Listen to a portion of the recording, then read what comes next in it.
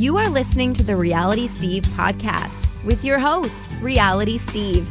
He's got all the latest info and behind-the-scenes juice on Colton's season of The Bachelor and interviewing some of your favorite reality stars. Now, here's Reality Steve.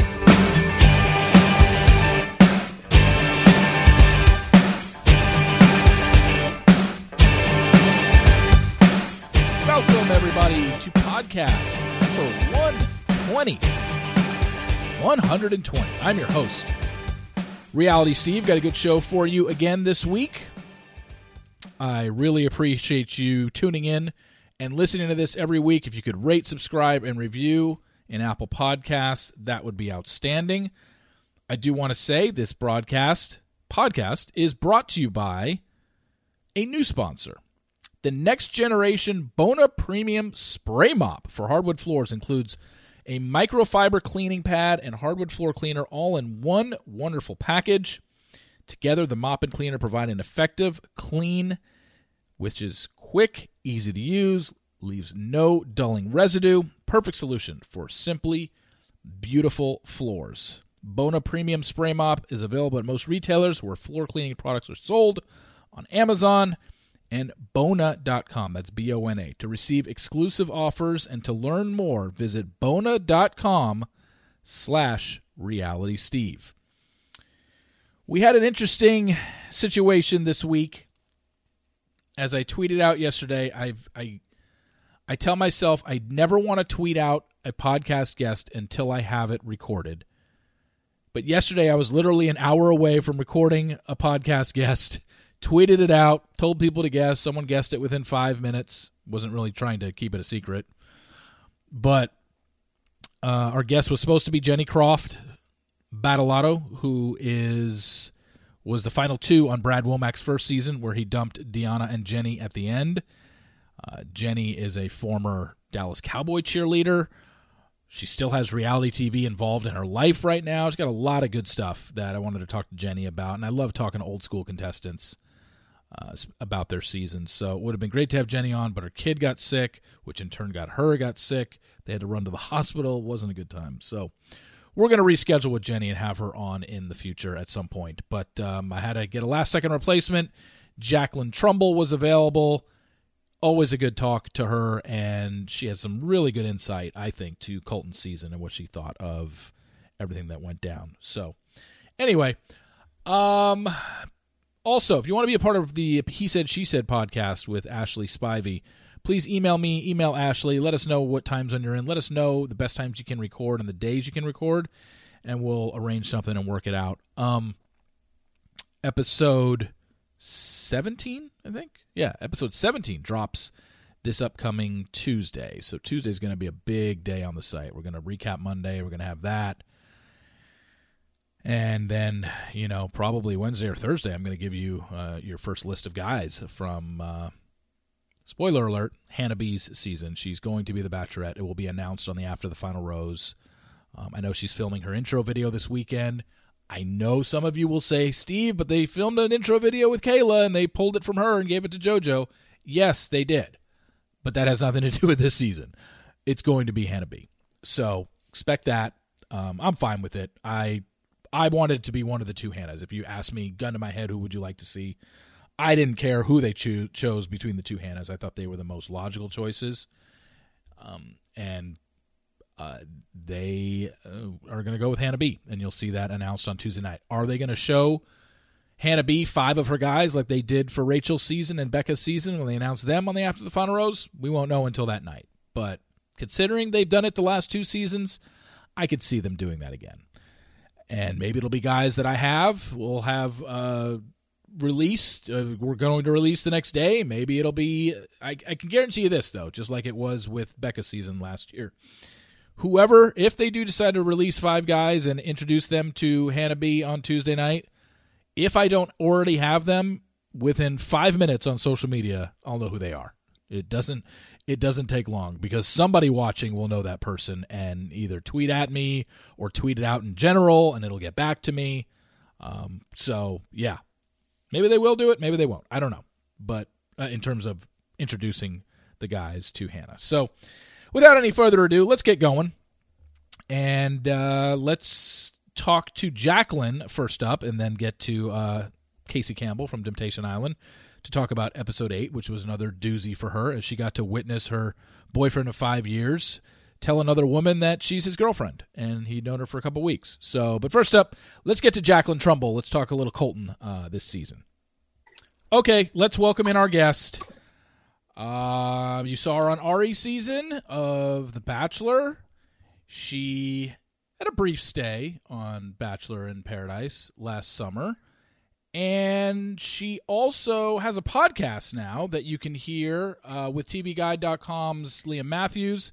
It's called A Beautiful Podcast to Fall in Love, an unofficial Bachelor show with Jacqueline Trumbull and Liam Matthews. It's Jacqueline Trumbull. Hi. How you doing? Hey. I'm okay. How are you?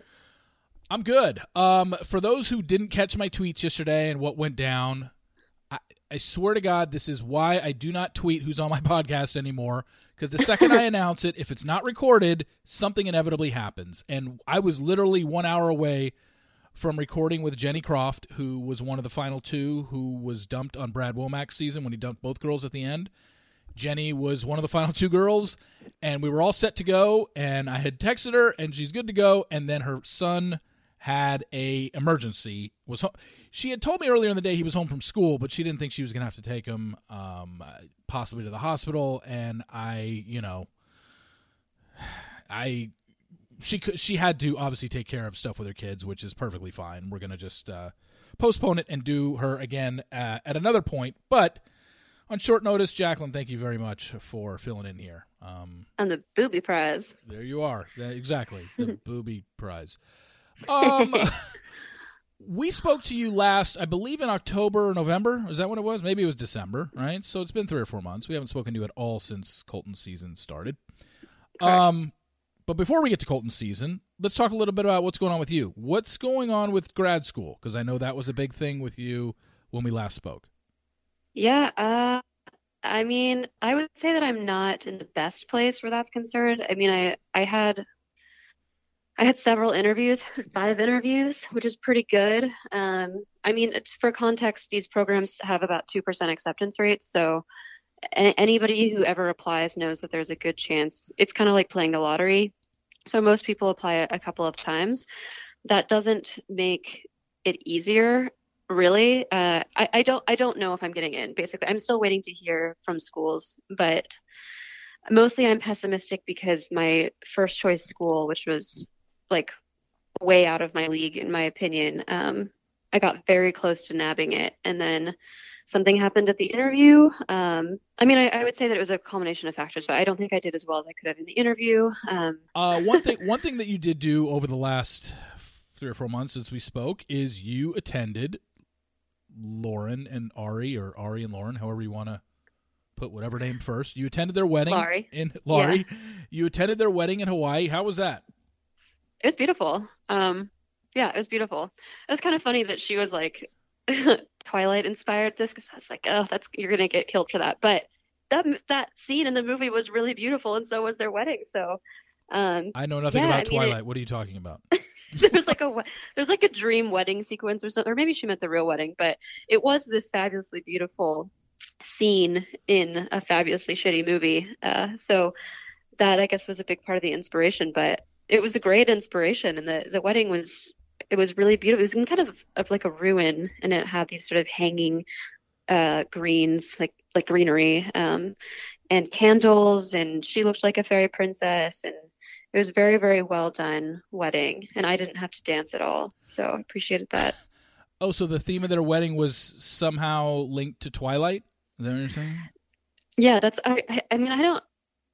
I mean, that's what they put in their Us Weekly story, so. Oh, okay. Yeah, I just know they got married, and I know that they're having a baby in 3 or 4 months.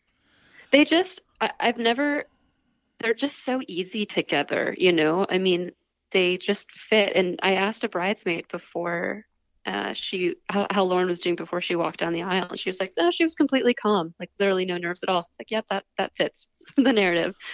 I guess they were just born to be together. I mean, it is pretty amazing considering everything that went down last year. the way it went down, and here we are a year later that not only are they getting married, they're having a child.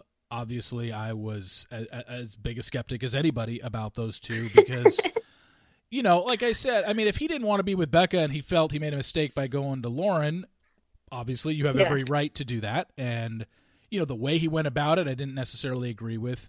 It was the engagement 6 weeks after he got back with her that I thought was like, what's the point of doing it so quick? Why not just give yourself more time? There's no negative to waiting a little bit longer, but it's worked out for them. So it's like, I think you're thinking too globally, rationally. I mean, that if life were a playbook, then yes, they should have waited. But individually, obviously, they made the right decision. I was thinking too globally. Is that what you said? Yeah, as in not this one particular couple, but it's like you're thinking about how people should act in general, which is, it's true that people should probably wait longer to have an engagement but for these two particular people, they made the right decision. I guess. I mean, ultimately they did because of where we're at right now with them and their courtship. Just at the time, it's hard to, not knowing anything about them and knowing he had just broken up with someone 6 weeks earlier. That's where it's kind of hard to comprehend. It's like, I don't get it. Yeah. What am I missing here? Why does it have to be so quick? Why does she know 6 weeks after he had broken and an engagement with somebody that he wouldn't end an engagement with her? Like, there was just too many questions that I didn't know enough about them as people or them in a relationship, but it certainly was just okay, but it's worked out for them. Are they? I can't remember. Are they having a boy or a girl? I've already forgot. A girl. Oh, they're having a girl. Have they named it yet or no? I believe they have the name picked out, but it is a secret. But it's a secret. They'll tell us weekly when they deliver. Got it. All right. Yeah. Let's get to Colton's season. Okay. I haven't really followed anything that you've said about it, so I'm going into this. I'm going into this totally dry, but I like it better that way because I kind of know where you think on things, and I kind of think of where you're going to go with this, but I could be wrong. So, overall thoughts on the season of Colton? With the exception of Monday night's episode, I think it's been terrible.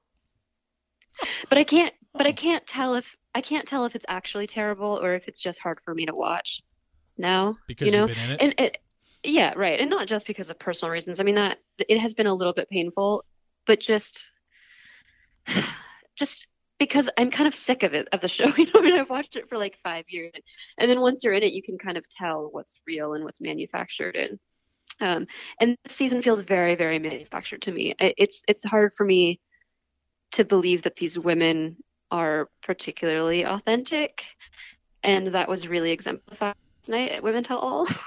Well, give me some specifics of like manipulation or manufactured, like you're saying, that instances where you are completely convinced this was manufactured and whatnot, not counting the Women Tell All, since that's all manufactured for the most part. It's not that I'm not going to talk about like production, but yeah, I do think that there were some women there that like lasted longer because not necessarily because of Colton's choice. But it's just I can tell when there are a lot of regurgitated lines that I just don't. It's not as if anybody fed them lines. Like, producers never feed you lines, but I think you start adopting the script of The Bachelor, repeating different words and phrases. And so that's a bit manufactured. But we get those words and phrases I don't want to season. break my contract. But we get those words and phrases every season. How was this one any different is what I'm asking. I don't want to say anything that would break my contract. Wait, what would even break your I don't even know what you would be saying that would be breaking your contract talking about the Colton season, unless you know something that I don't. Or we don't. No, I just do you not feel like this season has been particularly fake? I mean, part of it, I admit, is because I don't think Colton has chemistry with anyone. Okay. That's fair. And so I'm not buying the connections. I'm buying his love for Cassie. Yeah. And I'm buying his friendship with Tasha. Beyond that, I haven't been buying any of the connections. Okay. And I think totally a fair. lot of the drama that has happened has been essentially devoid of content. Like there hasn't been a real reason that is at least perceivable for why these girls have such strong beef with each other. So that feels like they're grabbing airtime. I see what you're saying. Yeah. I think a lot of people can agree with that. Some people have just said he's a terrible bachelor. He doesn't know what to say. He doesn't necessarily engage with somebody. It's a lot of surface level conversations, yada yada yada. Yeah, but I just don't know that I buy that. I mean, I think that is true, that that's what we're seeing, but I found Colton to be quite endearing on Monday and really sweet. I think he's awkward and a terrible flirter. And so that kind of kills chemistry sometimes. But terrible watching kisser him too. Throw that in there. From what? How do you know that? Watching TV? From watching TV? Okay, I didn't know if somebody had admitted that. No, just like watching him on the show. I look at his kissing and I'm just like, it's not good. Sorry, it just isn't. Yeah. But continue. Go ahead. I find it hard to believe that he's been completely devoid of personality throughout this entire experience. And I know that Ari wasn't completely devoid of personality throughout the entire experience, and yet that's how he was portrayed. And so I'm very, very skeptical of that. I think that Colton is probably an exceptionally sweet person. I could be wrong, but I met him and liked him, and I actually found that he was able to articulate emotion, and he was very open. And the reason I asked him on that date was because I thought the conversation would be easy. So. Oh, that's right. You asked Colton on that date he's in that Paradise. surface level. I actually think he's said more unique things. I don't know that I can bring up very specific examples, but I've noted throughout that he's very non-judgmental, which is odd because it's a bit of a regressive season. And yeah, so I think he's fine. I think it's editing. And some people just don't portray massive charisma on screen. That's the other thing. And I think that is true of Colton. I totally forgot that you asked him on a date in Paradise and that you spent time with him in Paradise, not as a couple or on a date, but it was very brief. It was like I've spent about 10 minutes with Colton. Okay. Yeah. It sounds like your issue is more with the women on this show and you're kind of seeing through them. Is that fair to say? Yeah. Okay. I mean, but here's the thing, Jacqueline, you and I have talked about this numerous times. Like, we're 38 seasons into this franchise, or this was 37. Next season will be 38. Mm-hmm. We're at a point now where in 2019, and it's my issue with the show every season, is I find it hard to believe what anybody says to anybody on that show. And the reason is because they all know now that they are part of a very popular show that is in the pop culture lexicon that a lot of people watch. And anytime anyone says anything, the first thing I think of, are they being sincere or are they saying that because they know a lot of people are watching and they're going to be judged for it later? I can't take anything that anybody says on this show seriously anymore because of what social media has done to it. That's fair. I don't know why it seems particularly bad for me on this season. And part of it is because I don't feel that way about my season, and so I've completely forgiven absolutely everything that anybody said on my season, and I'm now just completely judging Colton's. So I'm not looking at this from an unbiased perspective. I think them being very young is playing into this. I don't think the women on my season were as quick to demonize others or get into major tiffs, which is why we had one villain instead of 800, which is on Colton's season. It's like none of them like each other seemingly, even though I'm sure they do. So there was a lot less throwing each other under the bus on my season. And I know for a fact that the top 7 cared about Ari in varying degrees. I mean, some of us were behind others, but I think by the time it was top 4, everybody at least had strong feelings. And that was probably the case with Colton too. It's kind of impossible not to. I just see a lot of fake drama. It's impossible not to have feelings for the lead if you've lasted that deep into the process, is what you're saying? Yeah, it's pretty difficult. I mean, for one thing, you get weeded out. Like the lead can tell, when there's nothing there. Obviously, Cassie was doubtful and lacking, and she was giving signs of that, but it sounded like she still had feelings for him. Yeah. So, yeah, and another part of it is that you do develop a relationship with the guy. I mean, unless your bachelor's a complete asshole, like you're probably going to at least have a type of friendship. So that was what I saw with Cassie was great feeling and affection for Colton, even if maybe part of the attraction was missing. All right, guys, let's take a break real quick. Talk to you about two sponsors this week. First up is Scentbird. Have you ever had someone come up to you and say, "You smell amazing. What are you wearing?" Be honest with you, I get it all the time. No, I'm kidding.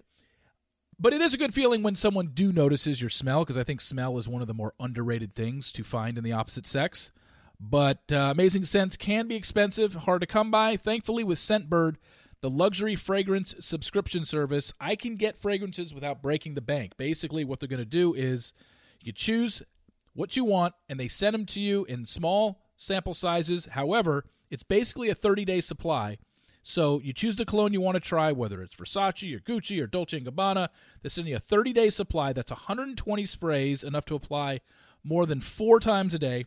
Not sure what type of scent you're looking for. Sort colognes and perfumes by brand, occasion, season, style, more, all that stuff. Or take Scentbird's True Scent Quiz to discover more personalized recommendations. I'm a guy that's pretty much worn the same cologne for the last 2 or 3 years. I don't change it up much. I'm a creature of habit.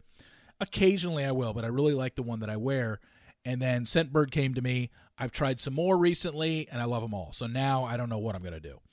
And with an exclusive offer just for our listeners, you can get 50% off your first month today. That's only $7.50 for your first fragrance. Go to scentbird.com/Steve. Use my code Steve for 50% off your first month. Again, that's SCENT bird.com/Steve for you to try your first cologne or perfume for just $7.50. Sign on, smell amazing. And also, what company is America's largest independent natural product company where not one single product has been tested on animals, and they're planting 1 million trees by the end of 2020? That's Grove.co. Grove.co makes shopping for natural products easy with organic, eco-friendly, and sustainable products from top brands like 7th Generation, Dr. Bronner, and Mrs. Myers. No more worrying about overpaying for organic products from questionable websites. Plus, since Grove is a B Corporation, meaning they're legally required, consider the impact of their decisions on their workers, customers, suppliers, community, and the environment. You're doing something good for you, your home, and the planet when you shop at Grove.co. Looking to get some organic products myself. Very easy to use. I'm excited about receiving these products. Website is very easy to look at, very easy to use. Go check it out. It's Grove.co. Start right now and get a free $30 Mrs. Myers gift set at grove.co/Steve with your first order. This is a special offer for our listeners. Get a free $30 Mrs. Myers gift set at grove.co/Steve.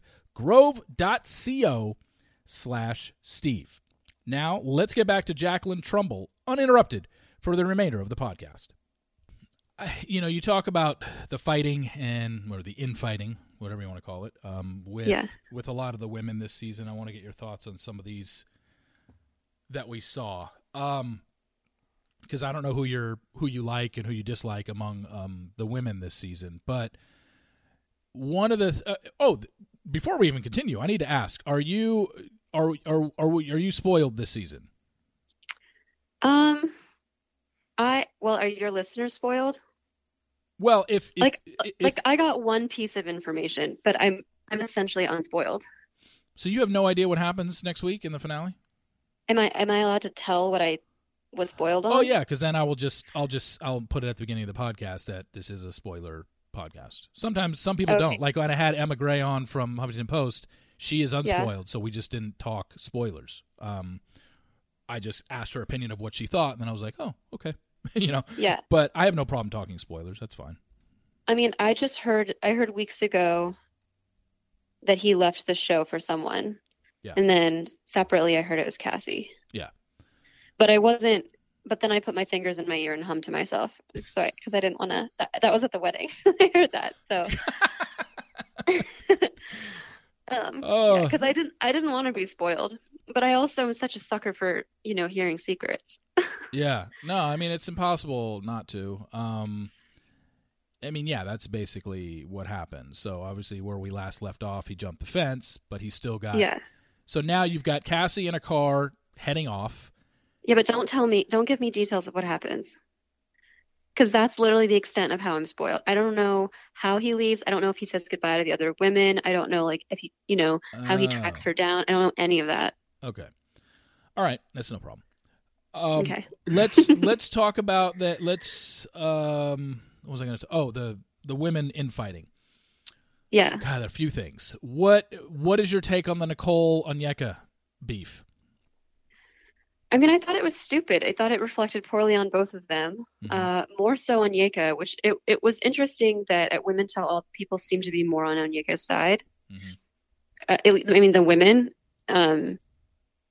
I think that Nicole was portrayed as just a sweet person. I mean, I thought that their beef was really strange, and I could see why Onyeka was frustrated because she should be able to be assertive, and everybody talks about each other behind their back. That's just a rule of life without being called a bully. But then once she was accused of that, then she started being a bit of a bully. So at Women Tell All, I found that particularly egregious, especially when that random chick in the back was like, I was bullied when I was young, and this isn't bullying. It's like, bullying doesn't have a specific definition, I mean, it's not like there's a list of 10 items that comprise bullying. Like, Nicole was being shouted down, and Onyeka was extremely condescending, and was trying to twist her words, I think, and make her feel psycho or just unreasonable or whatever. And so I felt bad about that, but I wonder if there was something missing there, because obviously, like, a lot of people felt, I think, the way that Onyeka felt. So, well, I think one thing that got overlooked was they teased it in the promo, and then they did show it when it went back to the show, but there were so many women talking over each other, you didn't quite hear it. I mean, and the person in the back that you're talking about, I think you're talking about Nina, is when Nina told Nicole, you're accusing Onyeka of bullying you, yet when Elise was out on her one-on-one date, you told us at the pool, which was then confirmed by someone else up on stage, that you didn't think Elise was pretty enough to be on the show and too old. Like, how is that not? I think that's the whole point, was you're crying and you're calling people out for bullying when you're doing the exact same thing yourself. Like, I don't... Yeah. I don't know if I would call that bullying. I mean, that sounds more like cattiness, which isn't necessarily a better trait. But bullying, I think, is like a direct attempt to dominate somebody else. So I didn't get that from Nicole, and I did get that from Onyeka, but that doesn't necessarily mean that one is better than the other. And I can see why Onyeka would be like, what, like, I don't like you, and I don't respect you. And then that's why she would maybe act that way towards her. Like, I could see that. Here was a good one that came up this season.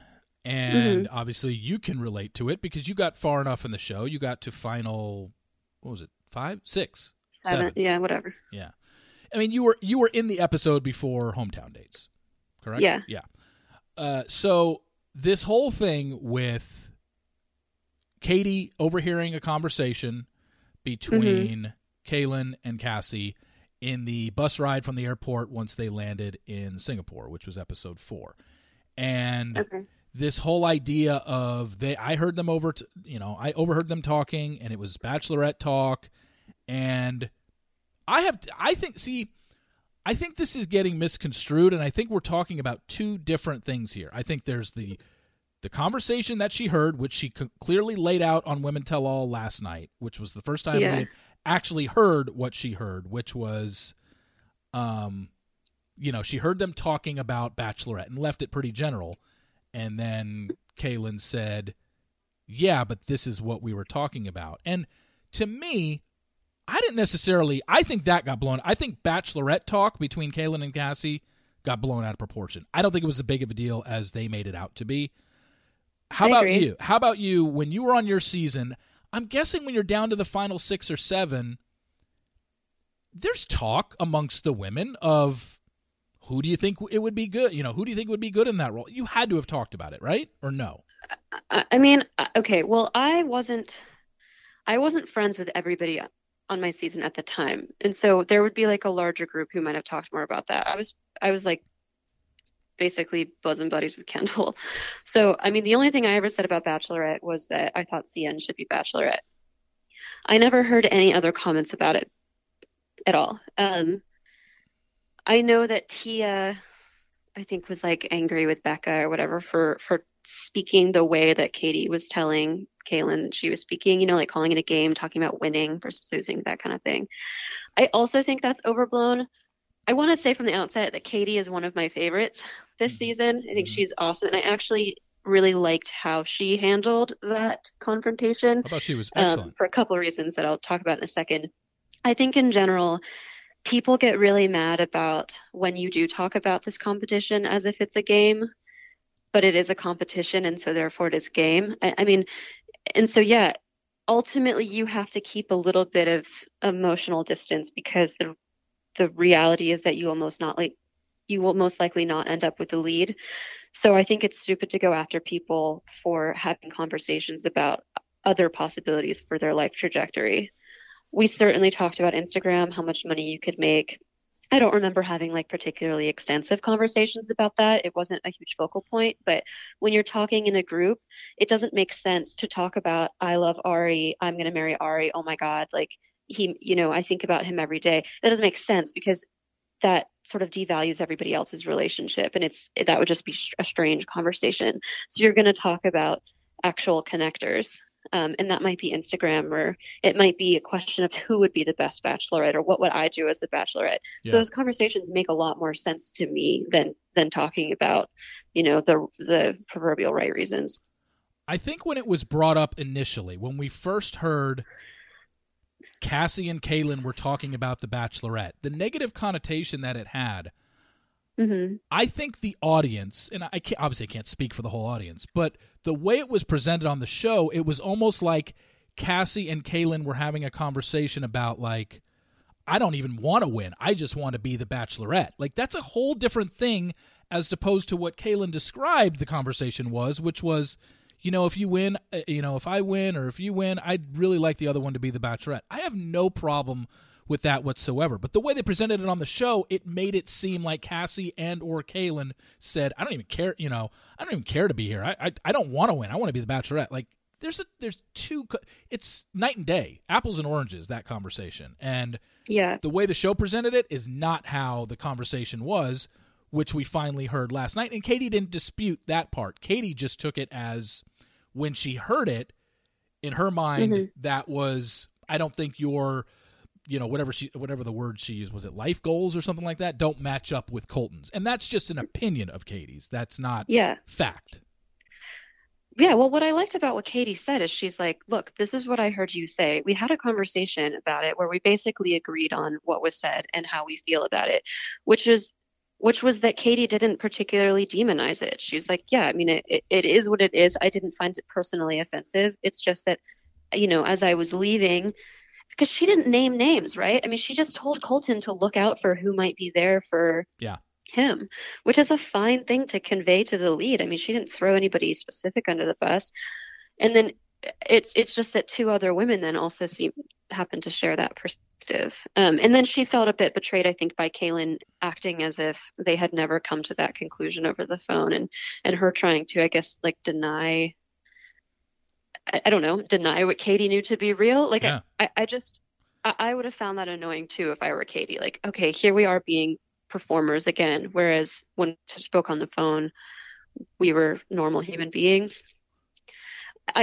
What makes me so sad about Women Tell All in general is that we all talk before that, and we all come to our own relationships, and then suddenly we're on stage again and we're performing again, and people have an agenda again, the Paradise audition, or just getting additional airtime. Yeah. And that breaks down the relationships and the trust and the secrets that have been shared during that time.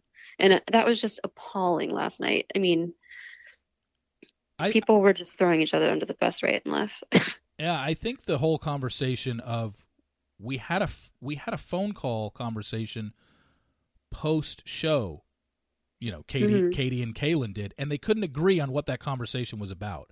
And my thing has always been, okay, one of them is lying, because one of them is flat out saying that's not what we talked about. One of them is saying, no, this is what we talked about. Yeah. Katie has no reason to lie in that situation because, let's be honest, she was not a main player on this season. She has nothing to gain by lying about a conversation she had post-show with Kaylin and what they said. Kaylin was a very much talked about figure on this season, was probably a Bachelorette candidate at some point, or at least thought she was.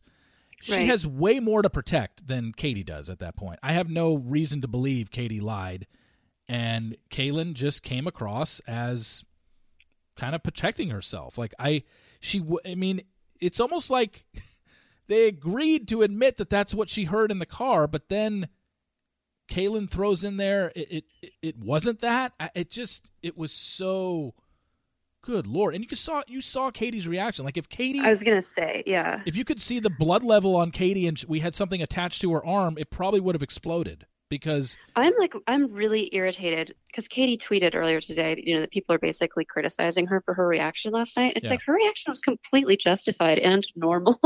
So, and it wasn't intense. It wasn't angry. It was just like it almost was one of a bit betrayal. This. Yeah, it's like, I can't believe you're saying this, Kaylin. Right. We've talked about this, or it was really weird. Yeah. And like I said, Katie is not as nearly as big of a player this season as Kaylin was. She has nothing to lie about. Like, you can say, like, well, she just wanted to cause drama so she can be on Paradise. She was probably going to be on Paradise anyway. Half these women are, right. Half of Colton's season is going to be on Paradise. They don't need to. I mean, they call the Women Tell All the Bachelor in Paradise audition.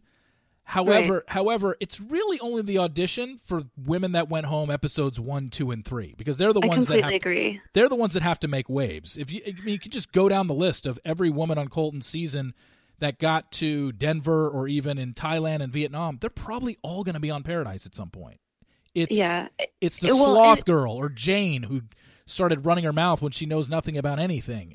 Those are the girls that are auditioning, not necessarily someone who got to episode 7. You think Heather's auditioning? No, she's on, Well, but that's what was so infuriating about watching this last night. It's like, why are you guys seriously embarrassing yourselves? Like, you don't have anything to gain by that. You already have the Eric time you're going to have. Like, don't degrade yourselves by acting this way. I mean, you don't have anything to prove to the producers. And the other thing is that even if somebody didn't get a massive amount of airtime, you'll go on Paradise if you have a good relationship with the franchise, Like, people, this isn't like inside knowledge. It's just they will bring back people that they like working with. That's how the world works. Yeah. So whether or not you're a monster on Women Tell All, it just doesn't impact, I don't think, to the extent that they think. Yeah, like I said, I think it's the fringe people, the people that they're like, okay, well, who are we going to bring on in episode 5 or 6? And that's usually someone who got eliminated in episode 1, 2, or 3. Like, that's who's right. We know basically who's going to be original cast of Paradise without even knowing. I would name some names, but you're unspoiled, so I don't want to possibly ruin anything for you. But it's not hard to think that. I mean, we all know Nicole and Onyeka are both going to be down there and continue their feud. That's annoying. Yeah, they'll both be down there. Demi's going to be down there. I'm sure Courtney will be down there. So let's talk about that little tiff last night. Demi versus Courtney. Okay. What did you think of that? Sure. I thought it reflected pretty poorly on both of them. I loved Demi the whole season. The people that I really, really liked from the season were Katie, Demi, and Tayshia. And I didn't. Why'd you say? I mean, I'm fine with Katie and Katie. Not a huge fan of Tayshia, and Demi. I can't stand. So it is what it is. Yeah, well, Demi's certainly polarizing. I found her entertaining. She's got very clever lines. She's certainly unapologetic, and I actually really liked her one-on-one time with Colton. Beyond the hypersexualized stuff, that was sort of weird. Well, it was sort of attention grabby, but I thought it was also kind of nice in a season that was so puritanical. Yeah. I really liked moments when she told him that she would always protect him because I believed her, and I also thought that was that was valuable protection. I would like to be protected by Demi. She seems like she'll she'll kill to keep the people that she loves protected. So there were a lot of things I found quite endearing about her. That exchange, I thought, was really exemplified immaturity in both of them. But Demi had a few things going for her. One, it was on brand, and two, she was funny. Courtney, I don't know what she was thinking. I mean, I guess she was egged on to do that. I thought the pacifier thing was absolutely abhorrent. Like it makes me uncomfortable to think about. I'm glad it was to Demi, because Demi doesn't seem to have the ability to be humiliated. But if somebody did that to me, I think I would instantly just start crying. Like you don't dominate someone else like that. You don't invade their body like that. That was just really, really terrible. It was a stupid stunt. It was a stupid prop. Obviously, it was put together by production, because I don't think, I don't think that Courtney went into that thinking like, I'm going to go buy a pacifier. Right. I'm going to stick it in Demi's mouth when we get in a fight. I don't think so either. Stupid. However, and Courtney was almost docile on the show. I mean, she was not that angry. I mean, she was more frustrated on the show, and so this was just seemed like she just got completely egged on. It was also very similar to the Chelsea Marique move with the mirror compact.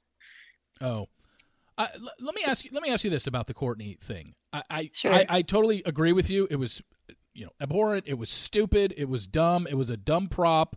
She should never have gotten out of her seat. She should never have put it, tried to put it in her mouth.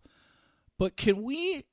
I don't know. Maybe I'm the old fogey here, but can we stop calling that assault, please? Like she didn't assault another woman. She did a stupid act where she put a dumb pacifier. She tried to put it in her mouth and didn't succeed. Is that? I don't know. Is that assault? I mean, I don't know the technical definition of assault. I can certainly see why people are calling it that. I don't exactly want her to be dragged away by police. I mean, that's stupid. I guess it's a form of assault, but when I think of assault, I think of if Courtney would have walked up to Demi, did the same exact thing, but instead of trying to stick a silly pacifier in her mouth, raised her hand and slapped her across the face. That's assault to me. Not, here, put a pacifier in your mouth. I don't know. It just seems like I mean, carried away with stuff. Well, I mean, I agree with that sentiment in general. I don't know that. I think that there's increased sensitivity towards things like that in general right now. So yes, people are just salivating over calling it assault. Yeah. That being said, I mean, there was such an element of humiliation in that act. And I don't think Courtney necessarily intended it that way. I mean, I think that she is probably pretty horrified by the reception that got. Yeah. Because it's really, really easy to be talked into things that seem innocuous and could be goofy when you're already that emotionally invested. So I don't think that Courtney is a bad person or anything like that. It just was profoundly stupid and mean. It was a horrible idea. I don't know who came up with it. She should never have gone along with it. She should never have gotten out of her seat. Yeah. And stood up in front of a woman. I'm totally against everything that she did. I mean, I said it. The whole thing was just dumb. And they both looked bad. I think Demi, my issue with Demi all season has just been she's a try-hard. She's trying too hard, and I don't buy it. I don't buy the act. I feel like she knew what she was doing from the second she walked on that show. This is Corinne 2.0. This is a girl that is built for paradise, and just saying that, oh, you should have taken me to the fantasy suite. You really missed out. Just stuff like that is so thirsty and extra and dumb to me, and very becoming of a 23-year-old. She acts her age, if not younger. Well, sure, but it also takes yes, there is a strong element of immaturity to Demi, but it also takes a lot of confidence. Well, to be that confident, I mean, to not back down from who you are, and to sure, she's definitely extra, but she's also the only color we had to this entire season. I mean, it was bland. I agree. I mean, Hannah B also contributed some color. I would think they're kind of the two sources. Those are probably the only two people whose personalities we actually got to know this season. I know that, we know things about certain women. We know that what happened tragically to happen to Kaylin in college. We know that Tayshia had a divorce a year and a half ago. We know that Hannah G's parents got divorced and the mother drove over the lawn. But, I mean, what do we really know about these women and their personalities? I will give Demi and Hannah B credit for that. Those are the only two we know anything about. We know exactly what Demi is, and Hannah B is very quirky, goofy, has a ton of insecurities, and but that's what makes her who she is. And I don't know if we've.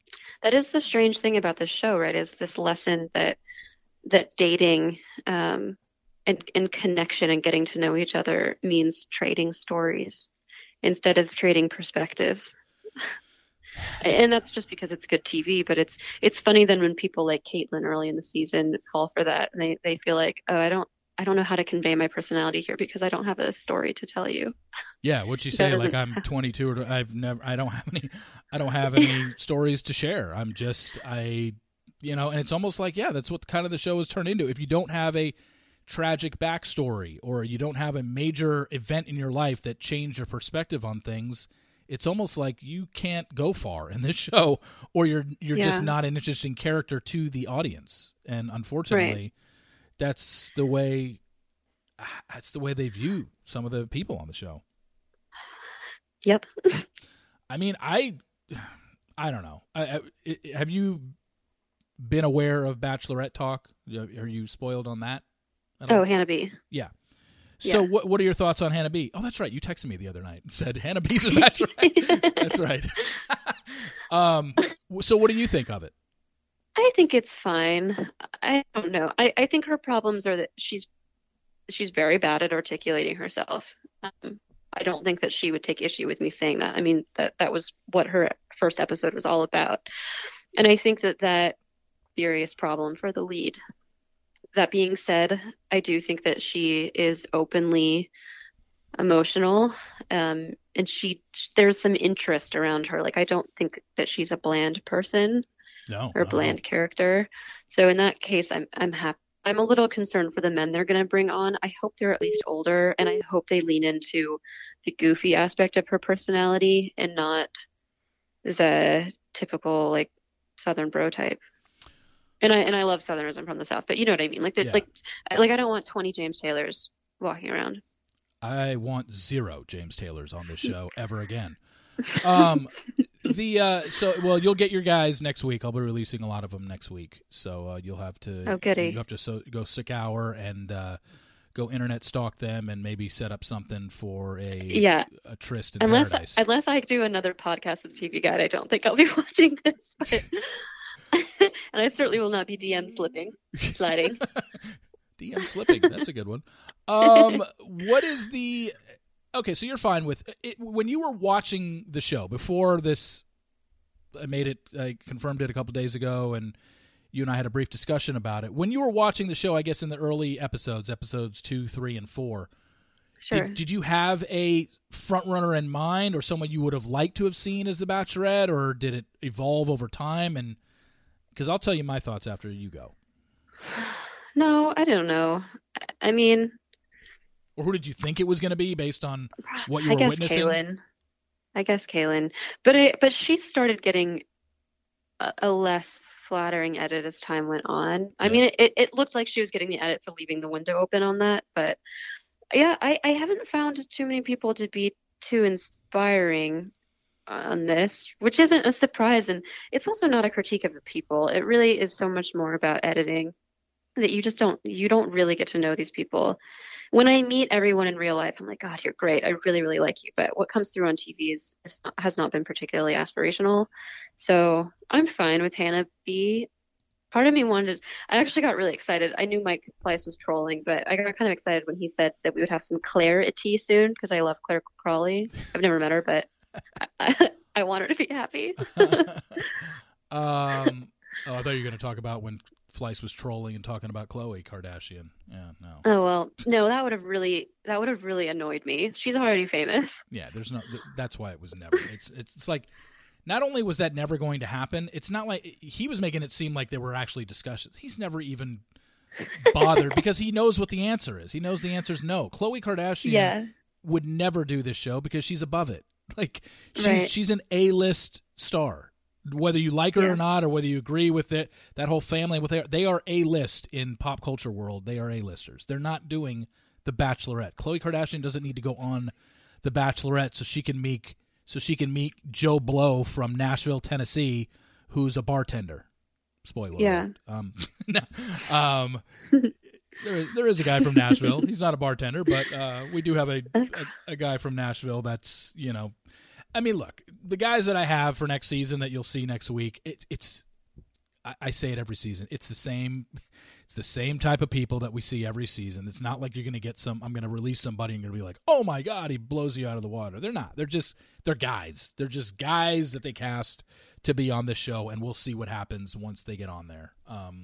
Right. They're guys that are probably going to make up a majority of the Paradise original cast. So, I mean, just get ready. Get ready for what you saw on Women Tell All Monday night. Just know that that's going to be probably 80% of your female cast for Paradise this summer. And the guys coming up on Hannah's season is going to be most of your guys that you're going to see on Paradise this summer as well.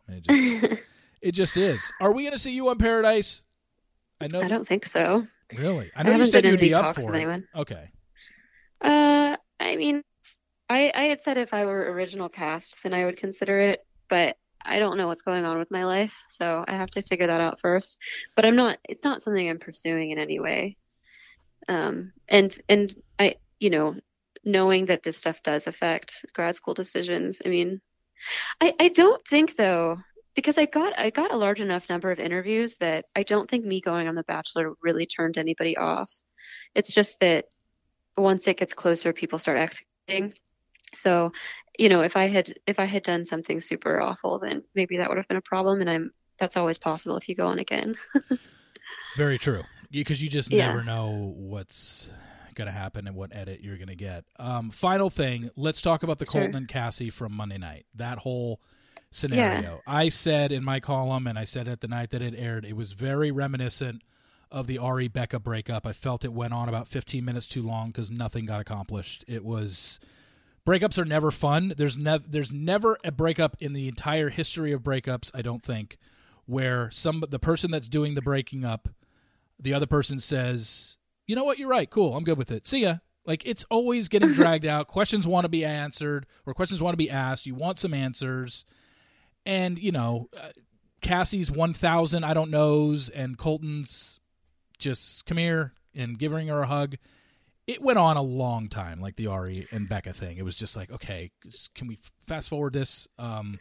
We know what the end result is. But what was your take on the whole thing? And the accusations from women this season earlier, Kirpa and Tayshia saying they didn't think Cassie was ready, and then her getting to that point and basically not being ready. What is your thoughts on everything? I actually didn't mind the length of it. I was pretty riveted the entire time, but then again, I was also pretty riveted with Ari and Becca. I thought that this was the part in the show that reflected the best on Colton. I also personally thought Cassie did a great job. Other people, I'm sure, disagree with me, but looking back on my breakups, I mean, I'm combining kind of my breakup with Ari and then my breakup with a more serious boyfriend who I knew thought I was the one, and how I reacted. And I think that Cassie, given her confusion, was as clear as she could possibly be. And she ripped the Band-Aid off several times. It's just that it's just too hard to just immediately walk away. What I really liked about Colton was he wasn't afraid to say everything that he was thinking. B, he was incredibly respectful. And 3, at several points, he made her get to the point, which was great. He was like, she'd be talking and saying, I don't know if I can get there, whatever. And then he'd go, wait, have you already decided to leave? Which is the right question, because why? Because he needed to know how he was supposed to fight for her, or whether he was supposed to fight. Do you know what I mean? So I really, really liked those moments. I thought that he was just trying to take the pressure off, trying to be respectful towards her, but also figure out, is this conversation, where is it going? Is it worth having? Am I fighting a losing battle? So I thought it was great. The shaking was really sweet. Obviously, they put up the sound on that, so it was a little weird, but What if it was just him being cold?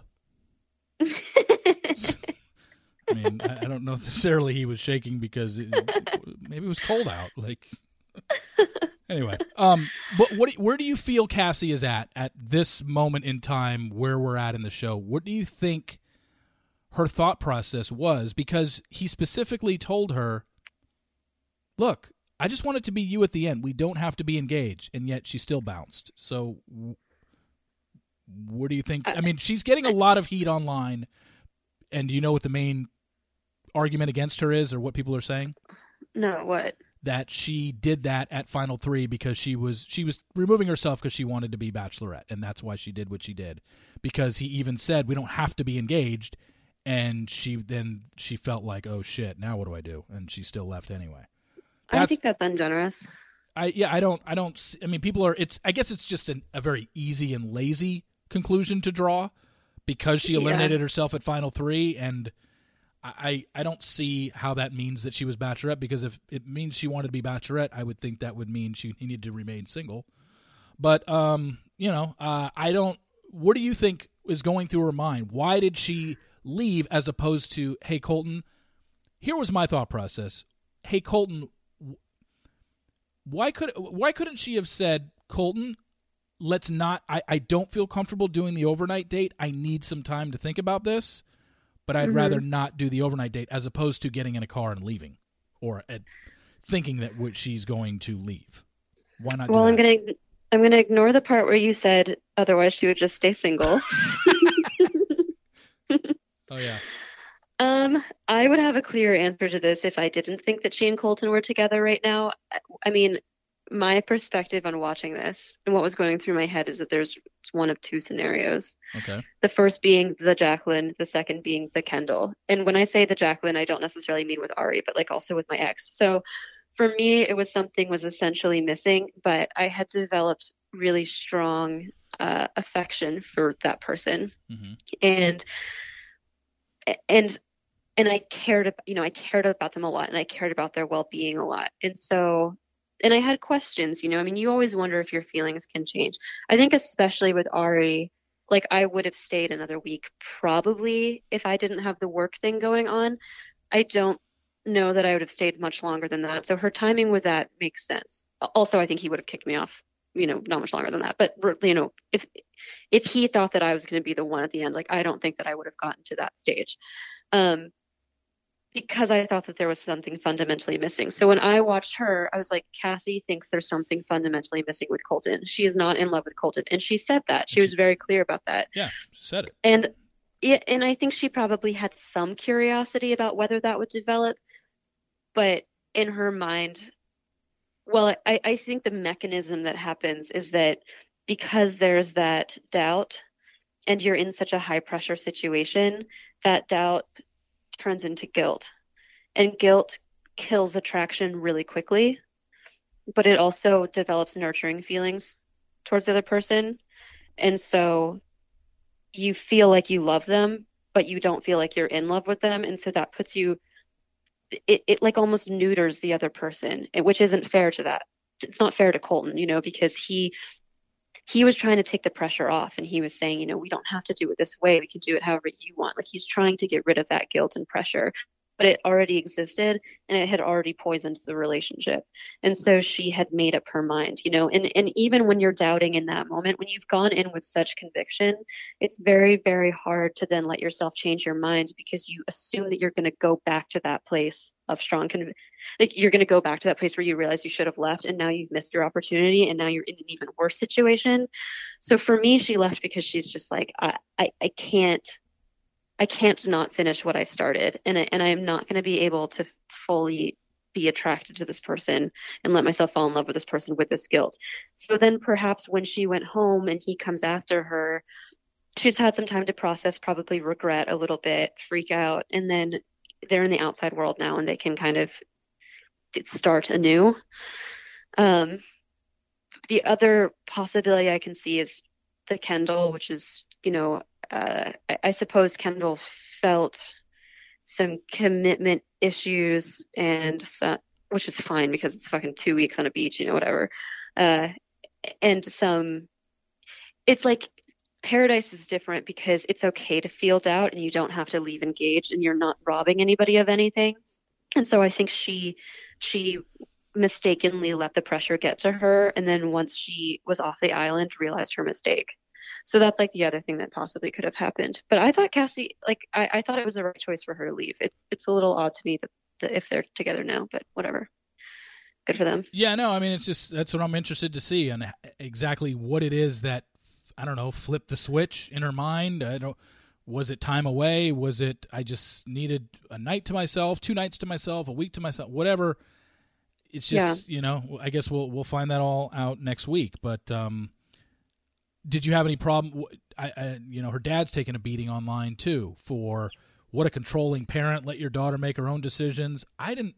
Again, I just didn't look at it that way. All I thought he was doing was presenting her with a scenario because he knew that she's living in a bubble out there, and all he's saying is like, look, just know that don't rush into things because of pressures that come with being on this show. And it was almost like, I'm laying this all out here just so you know. I don't think he was telling her to do anything. That's not the impression I got. Some people did, though.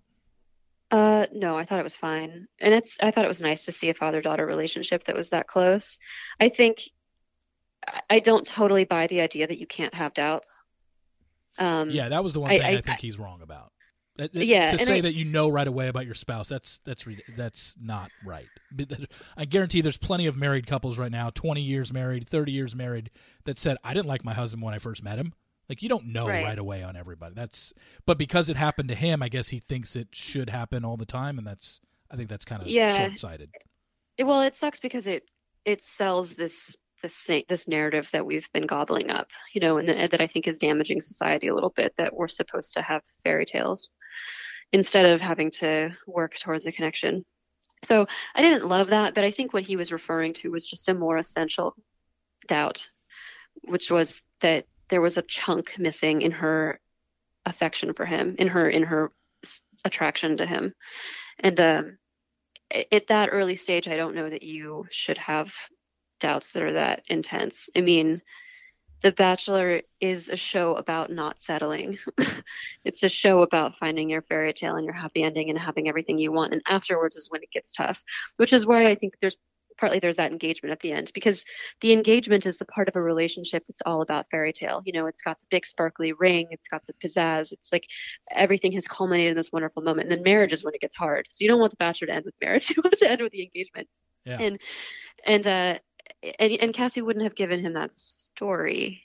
So, and if you're not swept away with the tide at that point, then you're probably not going to get there in the end. So I think she did the right thing. And I think her father is fine. And also her father's allowed to talk to his daughter not however he wants, but he wasn't being abusive or controlling, really. Like he's allowed to share the perspective that he believes to be true. That's the thing. So plenty of people think he was controlling. I didn't see it. You didn't see it, but there are people that think she's an adult too. Obviously we're more influenced by our family than anybody else, but they were having an adult conversation and that's fine.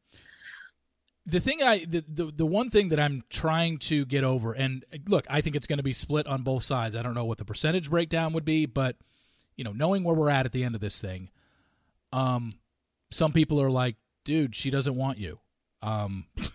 She's made it clear, and some people look at what Colton eventually does is desperate. And then some people, knowing what the outcome is, are going to look at it as like, wow, he fought for his woman, and look, he got her. Where do you stand on it?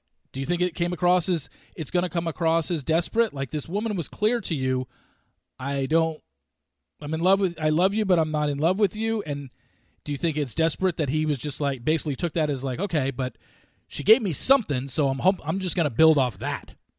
No, I think I don't know why people need to make these value judgments. They're nasty, which I'm being a hypocrite because I make value judgments all the time. But anyways, look, I mean, it is fine for somebody to go. Obviously, he was acting on a hunch, and he was extremely respectful towards her. I mean, this wasn't the Ari Becca thing, like people were criticizing him for not leaving, which also I don't think it was necessarily completely his choice. But anyways, with Colton, I mean, I think in her mind she would be very happy to see him again. And when you are in that bubble, and she expressed that, I mean, you're not thinking clearly. You kind of can't. And so it makes complete sense for him to say maybe she feels different now that she's back in the real world. And your information about each other is so limited. I mean, her family's information on him was limited. Like I don't see anything wrong with fighting for something that you really, really care about. Now, if he stalked her, or pursued her relentlessly, then that would be a different story. But it's just a second conversation. And obviously it worked out, Steve. I didn't say I'm under the impression that I'm more interested in you for spoiling this for me. Well, I mean, you said you heard it. You said you heard it at the wedding. Like, I know I didn't hear that they were together now. Oh. Yeah. I'm more interested in the Cassie side. I really am. I'm more interested in how we went from what we saw Monday night to, like, what is her reasoning? Was there something? Was there another conversation that we're going to see next week? I don't know, because as I've said all season with the spoilers, like I knew the outcome, but there were details about it that I don't know how they got to that point. And basically, right after the fence jump is, I only have the basics of what we see after that. But in terms of detailed stuff, I mean, the previews that they showed Monday and even last night, we do see that Colton has a talk with Chris Harrison and he has a talk with his dad. And, I'm sure that influences what he does next. But, yeah, I'm really interested in Cassie's end because I want to see what she says, and then I want to see what she says at the After the Final Rose live when she's there with him and just kind of see what these two are like. Are they ever going to get married? Not in a million fucking years. But I want to see what she has to say. I want to see what she has to say. I think part of the confusion is that Cassie has been really difficult to get to know. Like, I couldn't describe Cassie. She surfs. There you go. She surfs? She surfs. What does that mean? She surfs. We saw her surfing on her hometown day. She likes to surf. Surf. Yeah, sorry. Yeah, no, I don't know who she is. I don't know who Hannah G is either, but I have a better sense. Cassie's a complete blank for me, which doesn't mean that I don't like her. I mean, I really liked her in that breakup, but I just cannot for the life of me profile her. I think we can say she's an indecisive person. Is that fair? Like, I mean, she said, I don't know, and I don't know what to do, and am I, and then when she went outside with the producer, it was, God, am I making a mistake? Like, she was very indecisive that night. That's not even opinion, that's fact. Right? I don't think you can say that's her entire personality type, though. I mean, she was indecisive on confusing. that night. Yeah, she was confused. She was. There's a lot of stuff that was going on in her head that she hasn't been able to explain. Maybe she'll explain it in next Monday and Tuesday's episode when this is all over. So I'm sure she'll take to Instagram and share her thoughts on everything. But obviously, as a contestant who's still on the show, she can't speak to anything right now. So we really don't know, and that's what I'm really interested to see what she has to say next week. I mean, that's going to be big for me.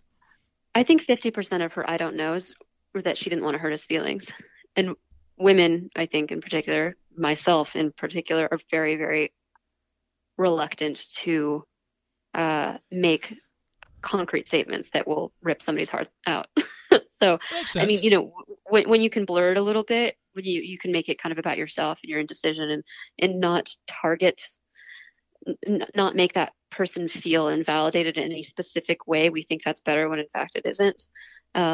So I think that was half of it. I don't think that was real indecision. The other half of it was probably that when you're in the moment, you don't want to do the difficult thing, even though she had actually decisively committed to her. So I don't know.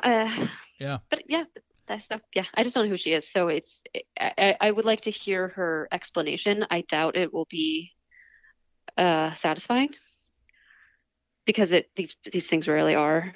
It will probably. I think it'll be a little clearer. Give a more satisfying answer, like on your podcast or something. I think it'll be a little clearer because I'm really just confused on her right now, and I just would like to hear what she has to say and what conversation put her over the edge to bring it back full circle, and what she says when they're sitting there on the couch together. Like that's the stuff that's going to interest me. I'm curious to what she says because I really don't know. And for their longevity as a couple, like I said, I don't think these two will ever get married. I'm pretty positive they won't, but I'm still curious on how we got to the point that we do at the end of this thing. So, because where we left off is him jumping a fence and her in a car being whisked away. It's like, okay, now we're 1 week away from finally filling in those blanks of what happened to get from fence jumping and her in a car leaving to where we're at now.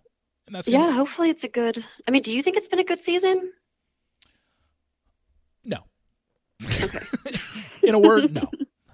Just because I haven't found Colton all that riveting, and like I say, I hear obviously tons of things every season, and I think one of the biggest things, like I understood why they chose Colton. I was still surprised in the beginning, but the more I thought about it, I was like, it makes sense. Jason and Blake didn't have a story. Colton had a story that they could build around. Jason and Blake were just two guys that were dumped by Becca. There wasn't anything about them that was so riveting that was like, oh yeah, Jason, let's revolve a season around him. Not saying he's not a decent guy or whatever. I mean, obviously Caitlin thinks the world of him, but I think Blake would have been an interesting bachelor. I'm not like personally super attracted. I'm not attracted to any of these guys. Beyond thinking that they're objectively good looking. Yeah. Personally, it's just not my type. But I think Blake's emotionality is interesting. That would have been cool to watch. And I probably would you believed his love for Becca. That was so believable, I mean, that was so intense. It would have been great to see that again. And I didn't feel like I saw that in this season until the final scene with Cassie. Yeah, I mean, it was interesting. I mean, it's certainly something we haven't seen before, and to him to do what he did and just he was still on the overnight dates. He still hadn't gone on his third overnight date, and he basically gave away the season. He said, I want to be with you. I'm in love with you. And I fucking love you. We just don't see that very often. I almost felt this was, I think I've said this. I either said it on my column or in a podcast, or I might have said it to people on text. I can't even remember. But I look at Colton's season very much like I do Ari's. I felt a majority of the season was rather bland and boring, but it's going to have a boffo ending that everyone's going to be talking about. And that's the way I see it. Ari had his, the breakup and go back to Lauren and all this, and then Colton's just kind of been going along or whatever, and there's been some really, stupid catty drama throughout the season, but we're going to get this, crazy ending, and that's where they make their money, and that's where everyone's going to be talking next week about, oh, did you see what happened? So yeah, that's the way I looked at it. But anyway, Jacqueline, thank you for filling in on such short notice. I really appreciate it. You are welcome. Your podcast, like I said, is with Liam Matthews on TV Guide. What's the name of it again? The title? A Beautiful Podcast to Fall in Love. They named it, but it's basically like whenever we go to a new city, even if it's Fort Lauderdale, we're like, Fort Lauderdale is just a beautiful place to fall in love. Oh yeah. That's the idea. They did it for Singapore. They did it for Thailand. They did it for Vietnam. Hell, they did it for and they did it for Denver when they went back to Denver. So yeah, it's but yeah, that's up every week. Do you guys post every Tuesday? Is it? Well, yeah, it comes out typically Tuesday at like 5 p.m. Oh, okay. I'm probably gonna wait. So we recorded 2 this week, and the one for Women Tell All is just basically ranting for the entire episode, so I'll post that tomorrow. We were so positive about the Monday night's episode, and then just appalled. And then the shit show happened on Women Tell All, and you had to rant. Gotcha. Yeah. Well, thank you so much for doing this. I really appreciate it, and obviously we will be in touch. Alrighty. Talk to you later. Thanks, Jacqueline. Bye, guys. Bye. Thank you so much to Jacqueline for that. Like I said, a last-minute replacement. Jenny Croft had a sick child that she had to tend to, which is obviously perfectly fine with me and okay to do that. But I found it out rather late, and I had to get somebody, and I knew Jacqueline would do it. And good talk, and I wanted to get her opinions on what's been going on in Colton's season, what she saw last night. We actually did kind of agree on a lot of stuff. There wasn't many things that her and I disagreed on in this podcast, which was a little bit surprising to me because in the conversations that I have sometimes with Jacqueline off air and in text, we do tend to disagree on things. But I think we're kind of in the same boat on a lot of stuff. But anyway, thank you very much to Jacqueline for that. I really appreciate her coming on. As always, every week we have a Temptation Island talk. Sorry, totally blanked there. We have Temptation Island talk with one of the contestants. So let's get to that right now. As you know, Casey Campbell every week talking Temptation Island. This week we break down episode number 8. All right, let's bring her in, our weekly guest from Temptation Island. It's Casey Campbell. Casey, how are you? I'm good. How are you doing? I'm good. I have a little bit of a I had some major computer issues last night. So I usually, when I watch the show, I take my notes, or when I watched the screeners early, I take my notes, and then I'll end up typing those notes out. And I didn't have time because I've been running around all morning and trying to fix my computer. And so if I can't read my own handwriting and I get a little confused on some of these questions, just bear with me here. No worries. We started out with, Evan and Morgan.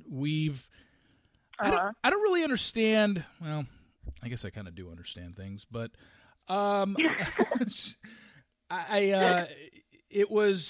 we have a conversation of Evan and Morgan talking, and Evan is saying that he's lived a blessed and a cursed life. He hates that he is a monster, I think, and he knows what he has to do. First off, let's talk about this blessed and a cursed life. What do you think he meant by that? I actually know exactly what he meant by that. The whole, like, living a blessed life. I mean, he grew up in Calabasas. His family, his dad was able to provide for his family really well.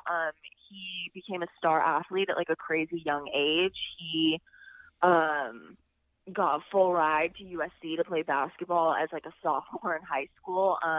He's lived a very blessed life that a lot of men and people in the world will never get to experience. He's traveled. He's done all sorts of, like, really incredible things because of basketball. And then the cursed part, I just think obviously everything that's happened with his family and his father, and he also has gone through, like, multiple injuries that took his basketball career away from him. Just stuff like that. So lots of really incredible things, and then lots of, like, really dark things that just a lot of people haven't experienced before. So I'm pretty sure that's what he meant. Gotcha. And he obviously is feeling a little bit of heat, and saying that he's coming across as a monster, and he knows what he has to do, and nothing's changed between him and Morgan. So it almost seems like Evan is understanding, and we do hear him say it at the end of the episode, that he really wished he would have left a message, and I think he feels like he's a monster because he didn't leave a message. Is that the way you took it? He didn't, yeah. Does that part what? Is that the way you took it? That's the reason he's saying he feels like a monster, because he didn't even have the balls to say anything to you on the video? Yeah, I think it's a combination of all of it, honestly. I think it's mainly the video. I think it's the fact that he's done this exact thing to me before in the past with other girls. I think it's that he promised he would never blindside me again, and here he is, not only blindsiding me again, but on national television. I think he knows he's doing some really messed up things to me in a very public way, and I think he knows that that's what monsters do. So I guess that makes him one at this moment in time. When we moved on in the episode, we had a pool scene to where I wish they would have shown more, because the guys wanted to play Truth or Dare with you. Katie was having none of it because she was having a bad night. But can you tell us anything that happened in the Truth or Dare game? Did anything good come out of it? In the Truth or Dare, I mean, honestly, I was asleep for a bunch of it, but there was definitely skinny dipping. There was lots of truths were told. And actually, Carlos, he like scared the crap out of me because they wanted him to like moon me because my bedroom had like glass walls. But I was sleeping, so he came up to me and like tried to wake me up, but like literally scared the shit out of me. I almost smacked him across the face, so that was really funny. But yeah, it was just this fun, good night. We all laughed, like good time. I think the one thing that we did see was it was Carlos who jumped in the pool, but in his boxers, and I think it was Scott skinny dipping. Yeah, and Scott jumped in naked. Okay. Of course. Scott loves that type of stuff. He's his character. We had eliminations on Tuesday night, and the guys ended up getting rid of Jeffrey, Allie, and Lindsay and kept Kayla. You guys put Jack, James, Wynn, and Carlos up and ended up keeping Jack. What was the decision behind that? And was it unanimous, or was there fighting for? Did somebody want to keep maybe either James, Wynn, or Carlos? So all four of us, we really did have a deal from the get-go that like we all had to be on the same page. Like it had to be a unanimous decision. And we were very good about like understanding why each of us wanted to send someone home. So when we chose, because obviously with like Johnny and Katie, it was getting to the point where there was starting to get a lot of drama in the house, and Katie just had a stronger connection with Johnny, so we were just like, you know what, we're getting towards the end. If she's going to have a real connection with Johnny, I mean, none of us are having any sort of romantic connection with Wynn, so I don't want to just like keep him here and like string him along. So that was why we chose Wynn. Carlos, actually, the night before elimination, me and him talked for a really long time. And he basically just opened up to me and told me that, like, he doesn't have, like, a romantic connection with any of us four girls. Like, he loves and he cares about us, but he really wants to find, like, his person, and he really wants to have that, like, once-in-a-lifetime love and, like, be a husband and a father and, like, do all of that. And we felt bad keeping him there after that conversation because it didn't make sense. It's like, why are we just keeping him here when he wants the real deal? And then James was chosen because there was kind of some drama between like Justin, Shari, and James, and she was starting to get a stronger connection with Justin. So the whole brother thing was getting a little much for her. So that's why James. And then Jack, the kind of same thing as Carlos, just no romantic connection there, but he's an incredible guy, and we had to pick four guys. So that is why we chose them. I didn't realize that Justin and James had a brotherly fight over Shari or whatever. I didn't realize that was the thing. Yeah, because like she had gone on a couple of dates with James, and then like as we went through the process, she started getting closer to Justin, and yeah, it wasn't like a lot of drama by any means, but it was just getting a little uncomfortable because they're brothers, and like she started going on a few dates with James, and now she's like connecting with Justin, and it was just a little weird. So that's what happened there. But we all love James. Like I didn't want to see him go home. He's a great, great guy. From that point, we got to see the Truth Tangerine over in the boys' villa, and the Truth Tangerine, where here I throw you a tangerine and say something nice about you, which I've never even heard of before. But that was so funny. Pretty I guess damaging, if you want to say it, because when it was Evan's turn to talk about Morgan, he basically said, well, I asked you to be my girlfriend last night, and everyone just kind of lost their shit, as I'm sure most people watching at home last night did as well. Obviously, that ended up being your clip that you saw at Bonfire. I don't want to skip ahead to Bonfire just yet, but when you so technically you saw it twice. You saw it on TV last night, and then you had already seen it, obviously, when the Bonfire. Bonfire, yeah. I mean, I don't even know what you say to something like that. Like, you had a boyfriend for 5 years, you've known him for 10, And 2 to 3 weeks into the process, Yeah. you saw him call another woman his girlfriend without breaking up with you first. Yeah. I mean, I don't I even know know. what to say. It's insane. Yeah, like they didn't show it, but at the bonfire, I mean, you can tell that I'm like pissed and I'm upset, but I kind of like they went showed off that. on him. We could see that you were pissed and upset at the bonfire. Yeah, I was pissed. I was upset, but I definitely kind of went off on him, and I was not happy. I mean, it's just the disrespect is just honestly, it's out of this world. It's it's really crazy to see. It's like you break up with your girlfriend first, you know, and then you pursue things, and you can see it on everyone's face, especially the guys. They're just like they're blown away by his behavior, and it's I don't know. It's kind of sad. And like, you do see me at the end say, like, I feel bad for Morgan because she doesn't know what she got herself into. And I stand by that. It's crazy to see your boyfriend and someone you've been committed to for 10 years call another girl's girlfriend while you're still his girlfriend. Yeah. It's crazy. On a lighter note, there was a scene last night where you guys were playing charades in the room. I want to know who in your room. I want to know who won the game of charades, and what were some of the things that you guys had to do. Oh my God, we did a lot. We did lots of movies, lots. We did Jurassic Park. I killed it with a T-Rex impression. We did, I really did. Like, we did lots of movies actually that we acted out.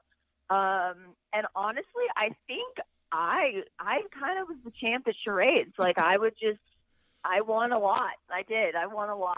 Val was probably the second. Carlos was pretty good. Actually, Justin was really good at charades too.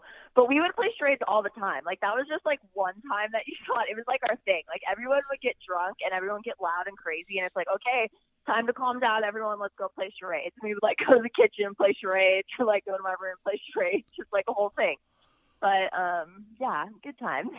One of the more underrated moments of last night's episode, and maybe people caught it, maybe they didn't, was when it was actually the guys' bonfire, when they showed Carl his clip, and the clip they showed him was of charades night when Nicole told Tyler, I want you to go to bed with me. Yeah. It's funny, when Carl's watching that clip, it's not just focused on Nicole and Tyler. Right next to them, you can see Johnny and Katie kissing. So I felt kind of bad for John that he got the double whammy, that he had to see his girl twice. That's what I was just going to say. It's like double whammy. You just got to see two at Bonfire Place. Yeah, I mean, I'm sure John saw that when that video came on, because there's for sure. Katie and Johnny were right next to Carl and Nicole. Yep. And yeah, sucks for John. I know. I remember I was like trying to sit on my bed, and I'm like, okay, all these couples are just taking over my bed right now. Like, what is happening? What is happening, and why are they all here? And another thing that happened to you, or that you reiterated again in last night's episode, was the fact that you were the one that wanted to be there. You were the one who basically convinced Evan to do the show. Yeah. Were you, when you were talking about it last night, was it because you had seen everything and you were just like, oh my God, almost like a self-fulfilling prophecy, like, I wanted to do this, yet, it might be the end of my relationship now? Yeah, I was just in such a weird headspace on the show. It was like, I went into it just like knowing what I wanted, like knowing what I want out of my life, and with Evan and from Evan. And then I went on the show, and it's like everything that he told me and everything that we promised each other in our game plan, it just immediately all flew out the window without even like letting me know what's up. So I was in shock, and it's bad. This is a bad habit of mine. One of my defense mechanisms, I go and I blame myself. Like, whenever like shit starts hitting the fan, I start blaming myself. And that's what I was doing in that moment. I was just like, okay, this isn't going accordingly. Like, it must be like I'm the one that's in the wrong here. And that's not the case, like, at all. Like, I'm not responsible for Evan's actions or what he did on Temptation Island. And to be honest, I wish that I didn't blame myself so much on the show. It's kind of cringeworthy. And now looking back, like, I don't believe those things. Like, I don't think you can convince a grown man, like a 6'6", 230-pound man, to pack up his suitcases and go to Temptation Island and sign 50-page contracts. Like, this was his choice as well.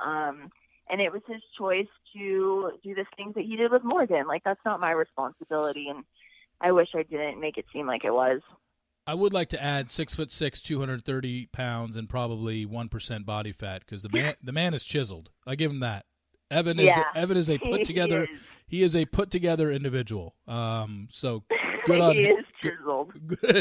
Good on him. I think even that one scene that earlier this season, I think it was the scene where he told the guys that he had slept with Morgan the night before. He was like in the middle of doing an arm workout, and I was like, whoa. Yeah. No, he doesn't stop. Like, he literally, no joke, like, will go to the gym every single day for like 2 hours. And like, if he misses a day, like, he'll freak out. Like, it's his thing. Like, he's so dedicated. Very, very dedicated to the gym. I mean, hey, I give the guy credit. I mean, not everyone has that. Yeah. Not everyone has that self-motivation and discipline to do that. Yeah. I wish I could get myself to the gym every day. I go as much as I can, but there are certainly days where I'm doing nothing, and I'm like, I just can't bring myself to get there for no reason other than I want to be lazy. So good on Evan for having zero body fat or whatever. Another thing we saw last night, we finally saw John and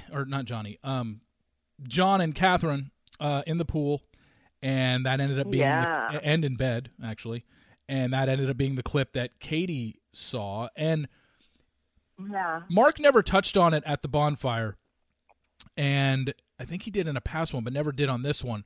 When Katie watched the clip of John and Catherine in the pool and in bed, did she know that was Catherine and it was the girl that she had blocked? Yeah, she did.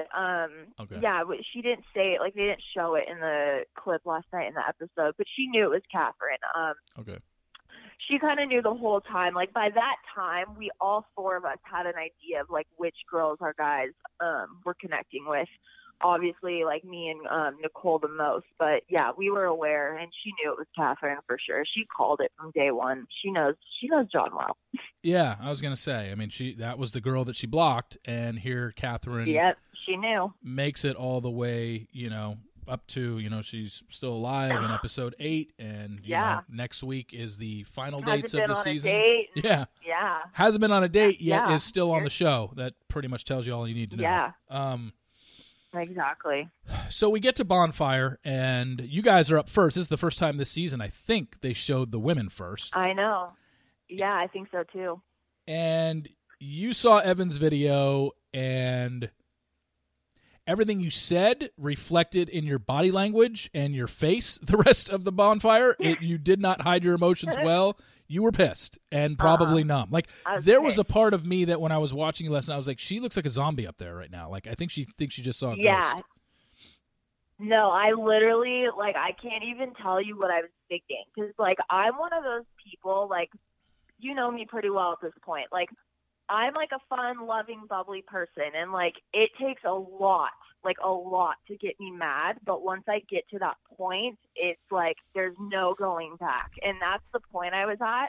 I was, like, seeing red, and I was ready to just freaking, like, take some people down. Yeah. And I couldn't let it happen on TV. So I'm just up there, like, fuming, but, like, trying to keep it together. But you can tell, like, I'm struggling to keep it in. Like, I look like a zombie. I'm on another planet up there.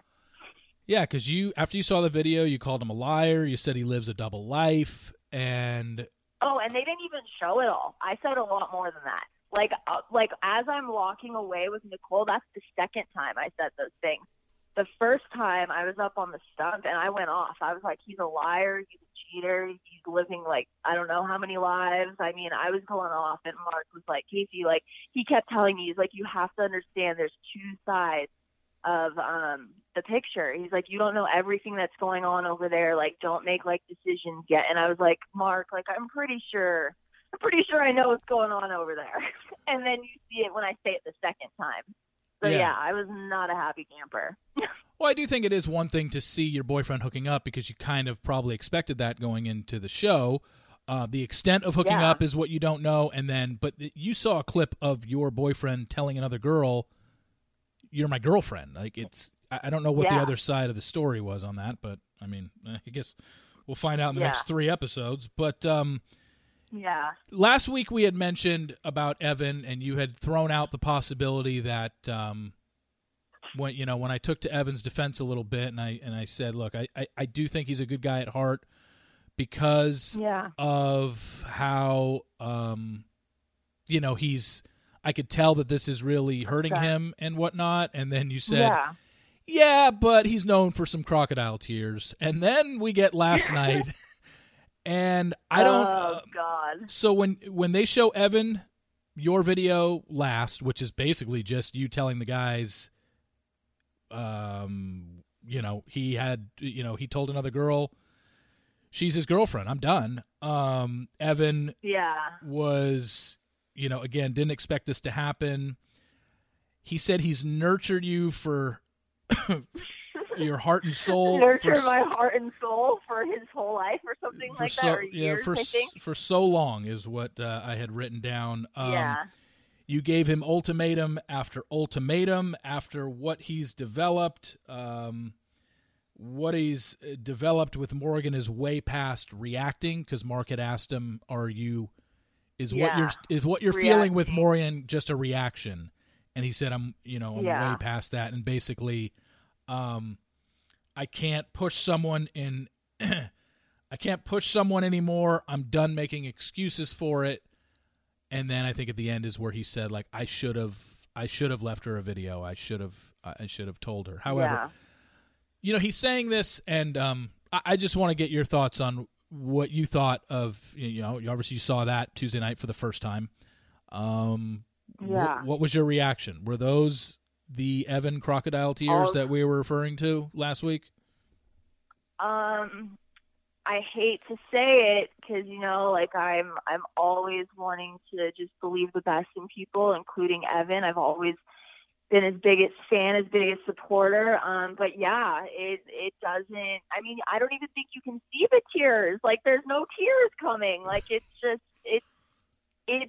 there's nothing there. Like, I've seen that man cry. Okay. I've seen him cry real tears. And it's just, I think there's cameras there. He's making some really poor decisions. A lot of people are judging him. He's feeling it, and he knows that he has to say certain things and look a certain way. And as for him talking about, like, nurturing my soul and heart, I hate to say it. We don't know how it ends and if, like, we fix all of this, but you've cheated on me multiple times. I don't know how that's nurturing my soul and my heart. You've repeatedly, like, it's all talk and no action. You've told me that you're going to make things happen in our relationship and give me that commitment multiple times, and it never happens. I never gave him multiple ultimatums. I gave him one ultimatum, and it was basically just, you need to get your shit together and be a man, or I need to move on and find someone that wants to grow with me and have a life with me the way that I want to have a life. And I don't think that's wrong. I don't think that's pushing someone in a corner. I think that's just standing up for what you believe in and your morals and your values when something is not right for you. And so those are my thoughts. And as in kind of placing blame on me again. I don't know. It just seems like he's blaming me for his actions. And I own it. Ultimatums aren't right, but I don't regret it. I did it, and it is what it is. A lot of people over the weeks have really enjoyed our conversations, and they're really enjoying the show. And one thing that's getting brought up a few times is, and I want to bring it up with you, is that they've talked about the fact that you've mentioned that Evan cheated on you in the past. So Yes. And someone even specifically asked me this, and I want to relay it to you and ask you, because I haven't really asked you this. If Evan cheated on you as much as he did, why did you stay? Because some people are basically saying, like, she's almost, not that you're deserving of this, but, you know, look. But I knew what he was capable of and what he had done in the past. Like, why would I still put myself in this situation? Totally valid question. Yeah. So me and him, I mean, we've literally had, like, I mean, you could call it like a saga. I mean, there's like books and chapters to the Evan and Casey story. So before everything happened with his family is when all of his, like, really, like, hardcore cheating stuff happened. And I think I said this in one of the podcasts. It got to the point where, I mean, I was done. Like, I went over there. I got all of my stuff. I told him, like, we are not to be friends. You are not to text me. You are not to call me. He was begging. He was pleading. He was, like, following me out to my car. I got in my car, and I drove away, and I did not speak to him for, I think, like, 4 months. I ignored texts. I ignored calls for months and months and months. And honestly, a few things happened that kind of brought me back. Everything that happened with his dad, it really got to me that I wasn't there for him. I was there, like, right when it first happened. And then I found out he cheated again. So then I left for 4 months. And my friends were kind of like, hey, Case, like, he's been through a lot, like, it's his birthday, like, just reach out. So I reached out, and we started talking, and then this sounds insane, but he actually had, like, a freak accident at school where he, like, 2 of his fingers literally got, like, chopped off, and he got rushed to the emergency room and had, like, insane surgery to have them reattached. It was, like, absolutely horrifying. So that kind of sucked me back in as well, and after all of that craziness happened, and he was, like, out of the hospital, and I was taking care of him and stuff, me and him just built a friendship up, and I just saw an Evan that I'd never seen before. It was a very different Evan, and I have a big heart, and I always want to believe the best in people, and I was just thinking, you know what, like, he was 18 to, like, 22, 23 when he was acting like not a good guy and being a cheater, and I saw a different side, and I was just like, you know what, like, I'm going to believe the best in him. And he was very good for a long, long time. There were definitely red flags that I ignored that I wish I didn't. But I don't know. I mean, I believe in the best in people, and I felt like when you go through tragedies like that, it can really change you. And that's where I was at with that decision. Okay. Yeah, I know people were asking, and they were just kind of curious as to, you know, why did she stay? If you know, she talked in the past about him cheating, you know, why did she stay? The ultimatums that you did give him, just out of curiosity, were you, you said it was once, and it was basically like, look, if we don't get engaged soon, I'm done. Or I don't know if you gave him the actual day of I want to be engaged by 30, if you gave him that particular age. But, like, what were you stern with him about it? Were you, because the impression I get from Evan is that it was like I was getting beaten over the head with this. So explain to everybody your ultimatums and how you went about doing it. Okay. So again, I don't want to, like, trash him by any means, but I'm going to just be as honest and straight to the point as possible. So I moved my whole life to Hawaii for Evan. I lived with his family for a year. It didn't go the way that I was told it was going to go. And so we decided, to move back to LA. We moved back to LA, and we moved back, like, in September. And around February, me and him shared an iPad, and I was just, like, going through the iPad on my Instagram, and I logged out, and, like, I saw a bunch of messages, and it was on accident. I wasn't, like, invading his privacy or anything, but I saw things that honestly shocked me. And this was, like, last February. So actually it was, like, exactly a year from now. And I saw a bunch of messages, again, red flags, red flags, red flags. And I've actually broke up with Evan. I broke up with him. I told him he had, like, 3 days to move out. He called me over and over and over again at work, begging, pleading, saying he was going to change, he was going to do anything. And I came home. I told him to calm down. I was like, I'm at work right now. Like, you need to calm down. It's going to be okay. Like, everything's going to be fine. We'll talk tonight.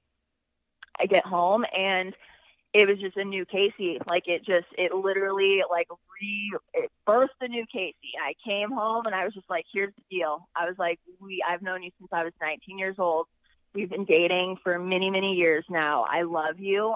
You're the love of my life. You're my best friend. But the way that you're acting and the things that I'm seeing and feeling, it doesn't feel good, and it's not what I want.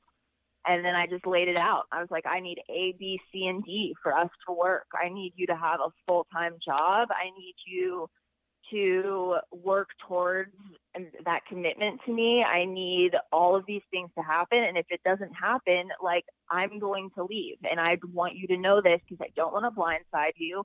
I don't want to just randomly break up with you. I want you to know what my standards and what my expectations are. And these are them. And no, I did not beat him over the head with the ultimatum. It was like a one-time conversation that happened last February. My family never pressured him. My family actually, they never even knew about the ultimatum until I was casted on Temptation Island. They didn't even know about it, that it existed. I never told anyone. And I brought it up a few times after that throughout the last year. I think maybe 2 or 3 times, when, like, things were just happening that I was just like, Ev, like, I'm not joking. Like, you remember what I said? Like, this isn't seeming like things are going the way I told you they need to go. So yeah, it wasn't me beating him over the head with an ultimatum. It was me standing up for myself, honestly, and just finally putting my foot down and over not a good situation, and a situation that made us go on to Temptation Island. Gotcha. And we've got 3 episodes left, and next week, I think you can see. I think they showed it in the teaser. If not, next week are the final dates. Each side, yeah. You guys have 7 guys left on the island. The guys have 7 girls left on the island, and basically 3 are eliminated again next week, which is 4 and 4, and everyone gets one final date with their person. If you watch the preview, you could see pretty much who went with who. I don't think there's really a surprise of who went on their final dates with. But then after that, next week is all final dates. There is a major event that happens next week that we have not seen yet, which is going to be interesting. And then...